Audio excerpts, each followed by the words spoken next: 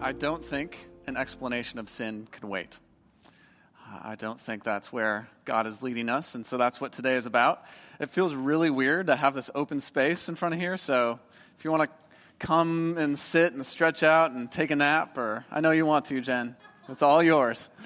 This stage is set up here because we had a performance last night in this space, and then we're also actually hosting Ashley Park's athletic banquet here this week, and we love to use our space in that way to serve our core partners for missional use like that. So that's what's going on. All right. Yeah, so sin is a difficult topic to address, and I think largely because of all the emotional baggage that we have around this topic and even that word. Emotions of shame and guilt and fear and anger.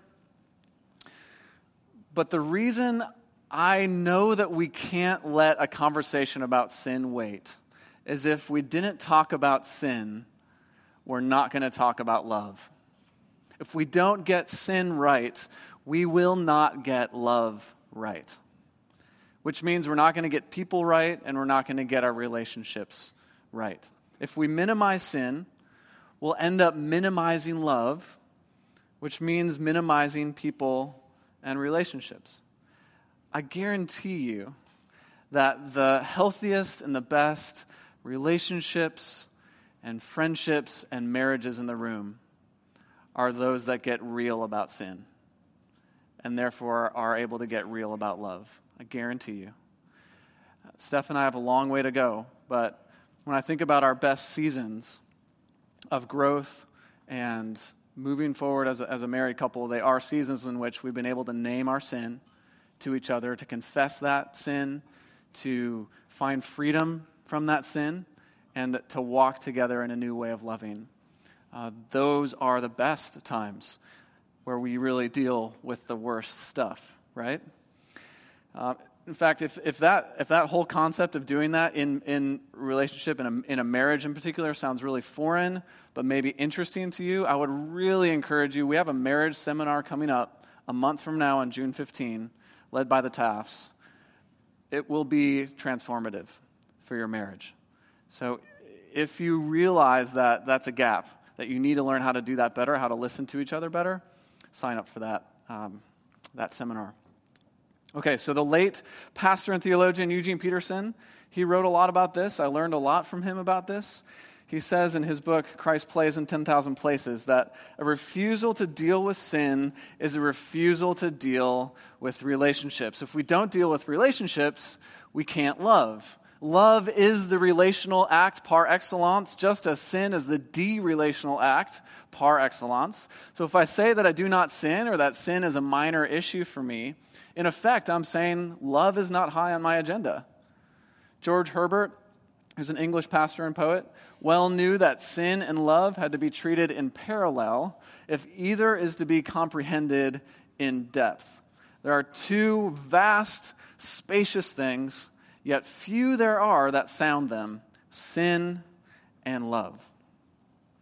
If we refuse to deal with sin, if we don't get real with sin, what we're left with is fake morality and fake relationships. I don't think any of us want that. It's easier, maybe, but it's not true life, right? And whether we're talking about relationships with each other or our relationship with God, and both of those things are what John is going to address in his letter.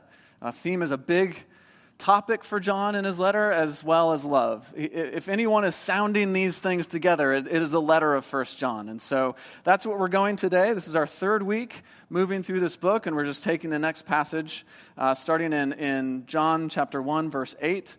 And we're looking at this letter through the lens of fake belief. A big theme of John's is, how do I embrace real faith, genuine faith, authentic faith? Faith that lives itself out in the world. And what are the marks of that versus its fake counterpart? So today, we'll see that one mark of that real belief is the willingness to get real about sin. All right, so starting in verse 8 of 1 John. In fact, why don't you guys stand? It's just good to get our blood moving, to pay attention as we read this together. Or I'll read it. Go ahead and listen. If we claim to be without sin, we deceive ourselves, and the truth is not in us. If we confess our sins, he is faithful and just and will forgive our sins and purify us from all unrighteousness. If we claimed we have not sinned, we make him, God, out to be a liar, and his word is not in us. My dear children, I write this to you so that you will not sin. But if anybody does sin, we have an advocate with the Father, Jesus Christ, the righteous one. He is the atoning sacrifice for our sins, and not only for ours, but also for the sins of the whole world. This is God's word to us this morning. Can I have a seat?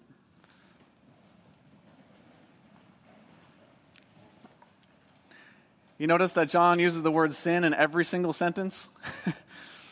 He really wants to talk about this. He really wants to get real about this thing called sin.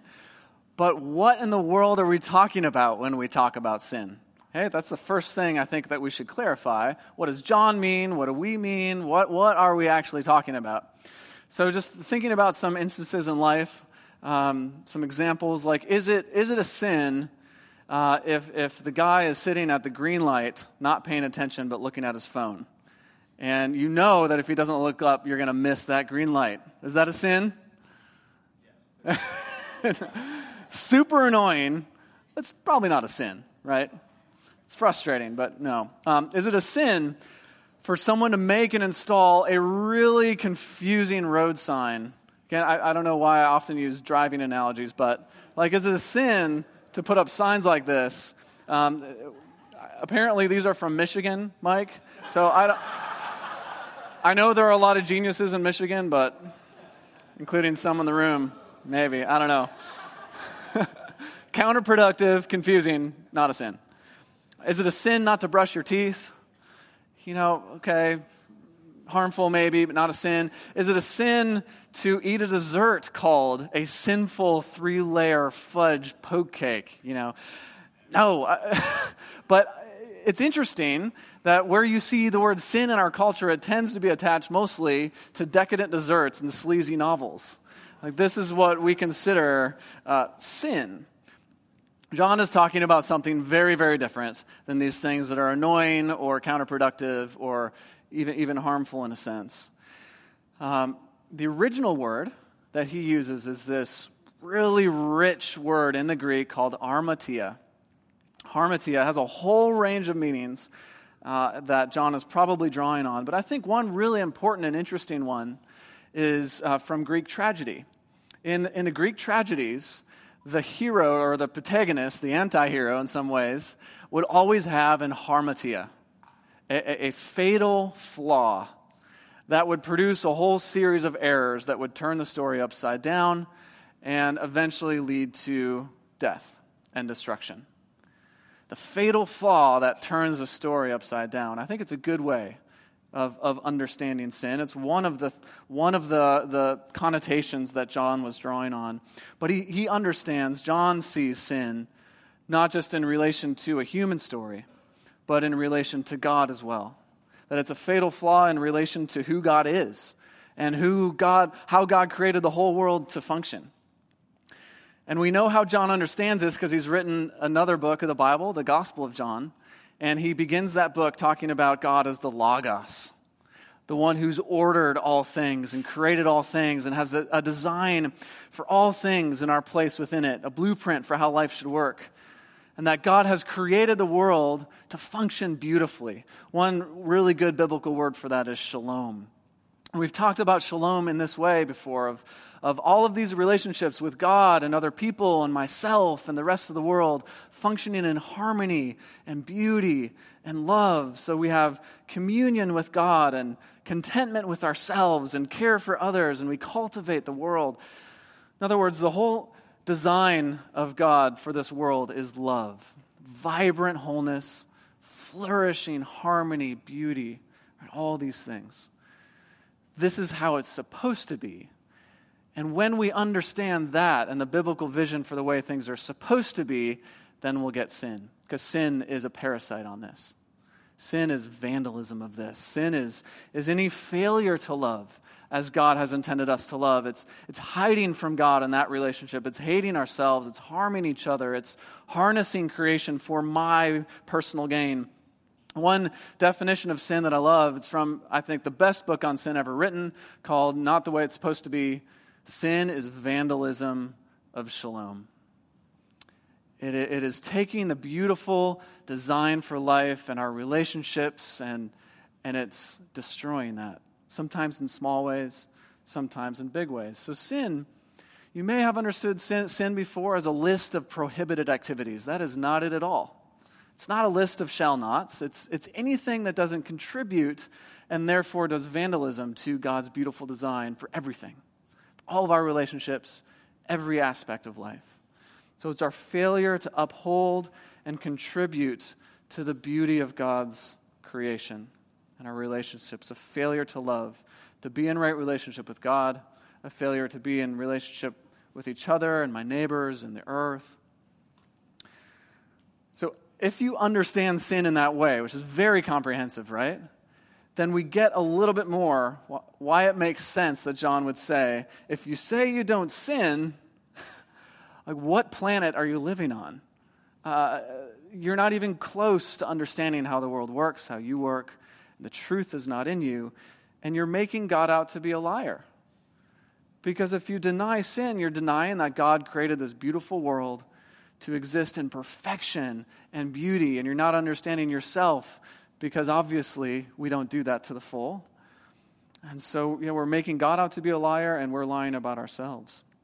So we need to get real about sin. We need to talk openly about that. We need to be honest about that, have authenticity on this topic. And John is going to lay out 4 specific ways that we can do that. I think this is really helpful that John walks through, okay, if we're going to get real about sin, here's some things we need to do, whether that's in your marriage or in your friendships or with God or wherever it is.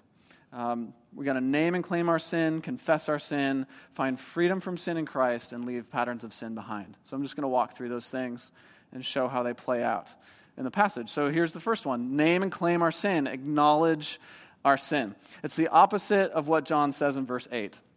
If you see there, if we claim to be without sin, we're in the realm of fake belief. Right? We deceive ourselves. We make God out to be a liar. So the flip side then is what he's encouraging us to do. Claim that we sin, be honest with ourselves, and receive that whole truth about yourself, about the world, about your neighbors. So it's about honesty, truthfulness, vulnerability, authenticity. It has nothing to do with accepting begrudgingly some condemning label and feeling horrible about that. It's about getting the truth out in the open and knowing that that is a transformative thing to do. It's about accepting this diagnosis that's going to lead to adopting the right treatment plan, right? To even lead to healing. And I think that's true no matter what aspect of our lives we're looking at. If we can name it and claim it, the things that are broken, the things that are misaligned, then we're going to find the right treatment and find healing from God. I was having a conversation with somebody the other day about the Be the Bridge cohorts that we've been having at Warehouse. If you don't know what those have been about, it's about gathering together to have really honest questions about race and naming and claiming racism and privilege and prejudice and all these things so that we can move toward a place of greater racial awareness and unity and reconciliation. And I was explaining to this person how, as a part of that process, it's really important for white people in particular to be naming and claiming privilege and power and prejudice. How that's lodged in so deeply that we don't even realize those implicit biases. And we have to accept that diagnosis, even though it's uncomfortable at times, if we really want to be motivated and free to pursue racial healing and unity. But I think often we approach a sin like racism like we address the overall problem, which is we say, well, it's not my problem.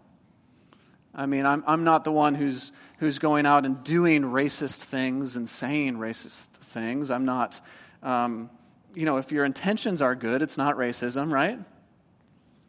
Well, okay, that sounds to me a lot like we're dodging the reality of all of the things in my own heart that I don't even realize.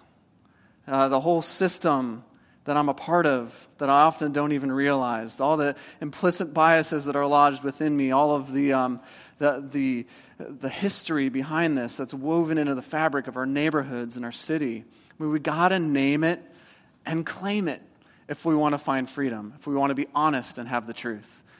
And then, of course, confess it in particular ways when that's fitting, find freedom in Christ from it, and leave patterns of that behind. Doing exactly what John is saying for particular sins in particular areas. And I would say the same is true with any other sin. So whatever you feel like you're wrestling with, it's the same process. I'm keenly aware, as our church is moving through major changes and shifts, that we need to name and claim the ways that it becomes really easy to sin against each other in the midst of change. Whether that's gossip or slander or making assumptions about each other. It might be subtle, we might not even realize it. But we need to acknowledge that when things are stressful, when things are changing, we are most likely to sin. And it's freeing to just put that out there and then have this awareness of, okay, so when it happens, I don't need to be afraid of that. It's a part of reality. But then I can be free to confess it and find freedom from it and leave it behind. But it starts with acknowledging that it's a thing.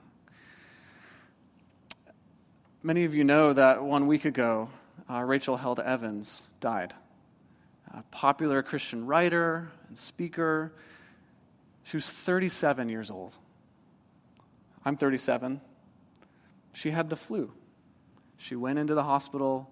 She got medications. She reacted to it in a bizarre way, went into a coma, died of brain swelling. It is not the way it's supposed to be. And I know lots of people have been lamenting the loss of major Christian voices, Jean Vanier being another this week. But I was really moved by many things that Rachel wrote. I think she was provocative at times. There's room to debate her ideas, right? But she wrote some beautiful things. I hope that's her legacy. And just to honor her legacy, I want to read a section from one of her books, not just to honor her, but because she addresses sin in this in some beautiful ways. It's from a book, came out about 4 years ago. It's called Searching for Sunday. And she's charting her journey of loving the church and then being fed up with the church and then returning to church again. And she has a section in there that I'm going to read in full because I think it really intersects beautifully with what we're unpacking today. So she says this. The other day I was asked in a radio interview why I'm still a Christian. Since I've never been shy about writing through my questions and doubts, the host wanted to know why I hang on to my faith in spite of them. I talked about Jesus, naturally, his life, teachings, death, resurrection, and presence in my life and in the world. I talked about how faith is always a risk and how the story of Jesus is a story I'm willing to risk being wrong about. And then I said something that surprised me a little, even as the words left my mouth. I'm a Christian, I said, because Christianity names and addresses sin. It acknowledges the reality that the evil we observe in the world is also present within ourselves. It tells the truth about the human condition, that we're not okay. And she says, confess your sins to each other and pray for each other so that you may be healed, instructed James, the brother of Jesus. At its best, the church functions much like a recovery group, a safe place where a bunch of struggling, imperfect people come together to speak difficult truths to one another. Sometimes the truth is that we have sinned as individuals. Sometimes the truth is that we have sinned corporately as a people. Sometimes the truth is we're hurting because of another person's sin or as a result of forces beyond our control. Sometimes the truth is we're hurting and we just don't know why. the practice of confession gives us the chance to admit to one another that we're not okay, and then to seek healing and reconciliation together in community. No one has to go first. Instead, we take a deep breath and we start together with a prayer of confession. And then she leads her readers through one. And I would love to lead us through one. I think we're far enough along in the sermon today to acknowledge we need this. You're probably I'm hoping you're naming and claiming things already in your own mind and heart. It's freeing to take this next step of confession. So this is from the Book of Common Prayer. That's been transformative to a lot of people as they learn this practice of confession. Would you say this out loud with me and make it yours? Most merciful God, we confess that we have sinned against you in thought, word, and deed, by what we have done and by what we have left undone. We have not loved you with our whole heart. We have not loved our neighbors as ourselves. We are truly sorry, and we humbly repent. For the sake of your Son, Jesus Christ, have mercy on us and forgive us, that we may delight in your will and walk in your ways, to the glory of your name. Amen. So we just did the second part. We name and claim things, sometimes very specifically, and then we confess. Confessing sin, it can be general, like we've just done, and I think that's helpful at times because we have this condition of being sinful. That's good to name, while simultaneously we have this condition of being freed by grace. So confession and assurance, they go together. But then doing that very specifically as well, whether that's personally, just between you and God, or with your spouse or a friend, or with your small group, that's good too. Being very, very specific. Because John writes in verse 9, if we confess our sins, he is faithful and just and will forgive our sins and purify us from all unrighteousness. And God does that because, a couple verses later, we have an advocate with the Father, Jesus Christ, the righteous one. And the idea there is that Jesus solved the sin problem once and for all. And he did that by dying for us as a sacrifice for sin, so that he can be our advocate, so he can be the one to offer us forgiveness, salvation, and new life. Forgiveness and purification are the two words that John uses there. I think they're beautiful words. I'll get to them in a second. But so he's moving very quickly from the second action of confession to the third one of when you confess, you find freedom from that sin in Christ, because he offers immediately forgiveness and purification. So two really beautiful images there from different areas of life. Forgiveness is from the legal world. It's a legal and almost financial word that means being released from a debt. And this is something, I think we're fairly familiar with this in our everyday lives. A lot of you I know have student loans, which means you have a debt and you have a responsibility to pay it back. And some of you may have even adopted into a program that would allow for loan forgiveness. It's a beautiful thing. I have 5 years left until I can apply for student loan forgiveness. But the idea is you still have a debt and it's released, right? Well, maybe you still have to pay taxes, but you're released from that specific debt. And a similar thing is going on when the biblical writers talk about forgiveness, yet in a spiritual sense, that we have a debt to God because of this weight of sin. And rather than having us make a certain number of moral payments to show our good intentions, like, yeah, if you're good for a while and I sort of monitor that, then I'll forgive you. The idea is God makes all the payments up front. All of it, debt released, gone, forgiven forever, don't think about it again, kind of loan forgiveness. Complete forgiveness, freeing us to love, which we'll talk about later as the result of this process, freeing us to walk in the way of Jesus out of gratitude rather than out of obligation. It's what makes Christianity so unique. And what Rachel goes on to say in her book is, yeah, I'm still a Christian because it names sin and it frees you in such unique ways to live in this way of love after Jesus. So that's the forgiveness image. It's beautiful. It's rich. There's a lot more to say. Purification is another image. It's one we're probably less familiar with in our world today because it's coming from this very specific Jewish world of the Old Testament. Because in that time, the people of God understood that anything that does damage to the vibrant wholeness of shalom makes us impure. So any way that I contribute to the breaking of that fabric makes me unclean or impure. And so this elaborate sacrificial system was put in place to deal with that, so that ultimately God could be in the presence of his people, because God can't be in the presence of impurities. So that's the background. And as the New Testament writers like John and others reflect on the work of Jesus, they're making this point that the sacrificial system was never a final solution to this issue of impurity, because it only did that externally.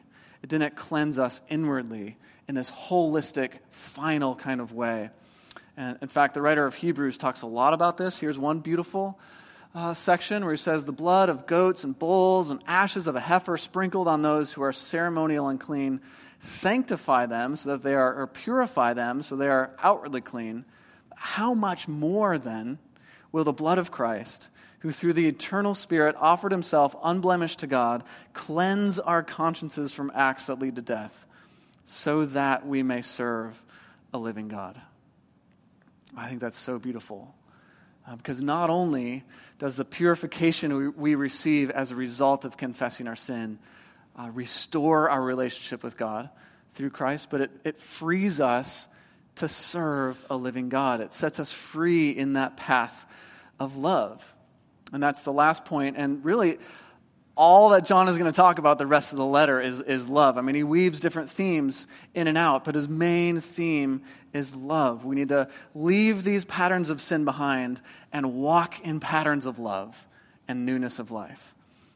In fact, in the verses that follow our passage, he dives right into that. This is 1 John 2:4. It says, we can claim we know God but not live for him. So whoever says, I know him, but does not do what he commands is a liar, and the truth is not in that person. So a couple ways we can have fake belief. One is that we can deny that we're sinful. The other is we can not do what results from being freed from sin, which is to love God, love our neighbor, the essence of the commands. That's the basis of what God commands, and in terms of that big vision of how God created the world, that is what advances shalom, rather than does damage or vandalism to shalom, is if we seek the good of our neighbor, if we love God with all of our heart, soul, mind, and strength.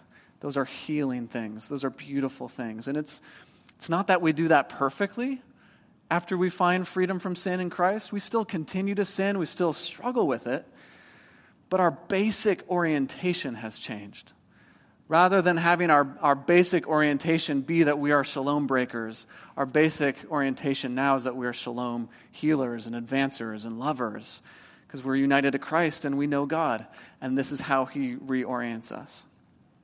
So, for all of those reasons and more that I don't have time to get into, it's really important that we get real about sin. That we do that on a personal level as we have those most intimate conversations with God. That we do that with our closest friends and our spouse. That we do that with the other groups that we meet with, because this is the path to real love. Unless we get real about sin, we're not going to get real about love. Unless we get real about sin, we're not going to find the freedom of forgiveness. Unless we do that and we grapple with that, we won't really get our need for Jesus and genuinely be free. Now, we might disagree on what is a sin and what departs from God's design. All those conversations are good to have too. Better to put it in the open, name it and claim it and dialogue it so that we can find true freedom. I'm just going to end with, I mentioned that book by Cornelius Plantinga earlier. So good. And if you're willing to read that book, oh man, I shouldn't actually make this offer. I was going to say, I will buy you a copy. Like it's that important, and maybe I'm going to stick to that because it was transformative for my life, and I think it would be for yours too. So he writes, without full disclosure on sin, the gospel of grace becomes impertinent, unnecessary, and finally just uninteresting. So if anything else this morning, get real about sin so your life is more interesting, and on a deeper level, that you would truly find the meaning of grace and embrace Jesus and the life that he has for you. So let me pray for that. God, thanks for, by your Spirit, nudging us to be real with you and with each other. It's a difficult process because it means mess and misunderstanding and conflict. But we believe those things, if we put them out there, if we name and claim the things that are moving in the opposite direction of love, that there's going to be freedom in that. So move us to do that, to confess our sin to you, to each other, and to realize and to embrace, to receive the freedom from you that follows of forgiveness and purification and the gift of the Spirit. Spirit who empowers us to leave the patterns of sin behind and embrace and even in faulting ways, this new pattern of love. Empower this church forward, Spirit. Give us more grace. Give us more honesty. Teach us how to confess. Give us space for that. And be gracious to us in the process. Thank you in Jesus' name. Amen. Thanks for listening to the Warehouse 242 podcast. If you have any questions or want to find out more about Warehouse, visit warehouse242.org or come join us on a Sunday morning at 10 a.m. at 2307 Wilkinson Boulevard in Charlotte. Thanks for listening.